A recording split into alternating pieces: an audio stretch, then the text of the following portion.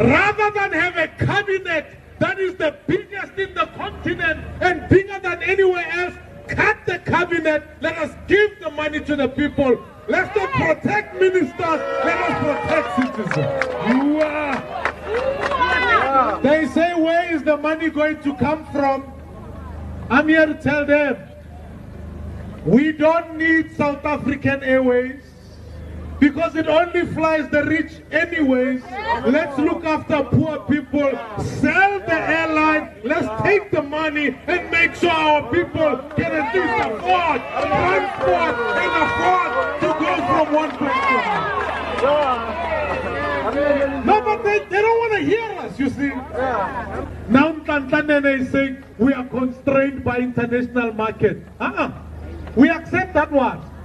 We know the exchange rate. We have economists here. We accept commodity pricing. We know those things. What we don't accept is the 5 Rand 33 that is taxes to a corrupt government. We are asking you to reduce that price and then we can talk to you.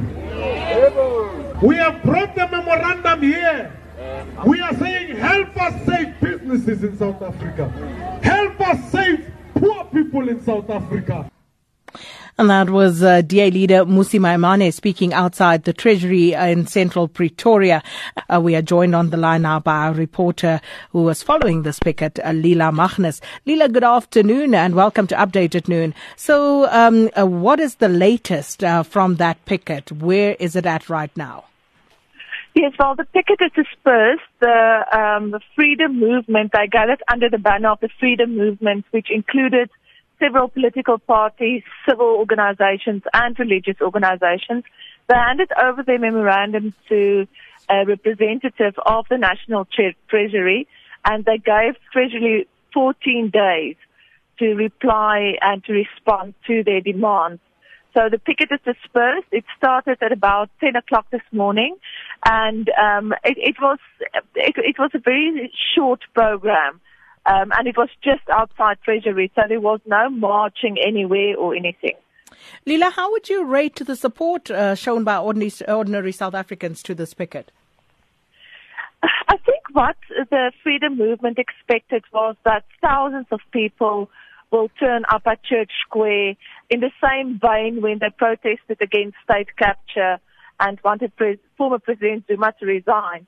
But there were only a few hundred, I would not even say 300 people there, and it was mostly DA supporters. There were, however, supporters from COPE, from ALTA, from the Freedom Front Plus, as well as the ACDP. But it wasn't as well supported as I thought they expected. And Lila, did the organizers give any indication of when or how further action will be taken regarding the increases in fuel and food prices? Well, they handed the memorandum over to Treasury where they're asking for a 20% reduction in the fuel levy, that the road accident fund be placed under administration, and that there must be an urgent debate about the road accident benefit scheme that is set to replace the road accident fund.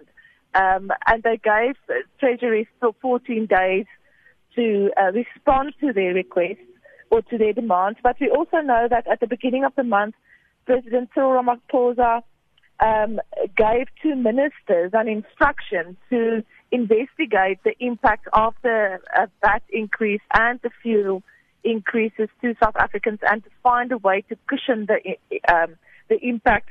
So I think they're also waiting to hear what happens with that and whether there is going to be a plan, a workable plan to protect South Africans from these increasing increases.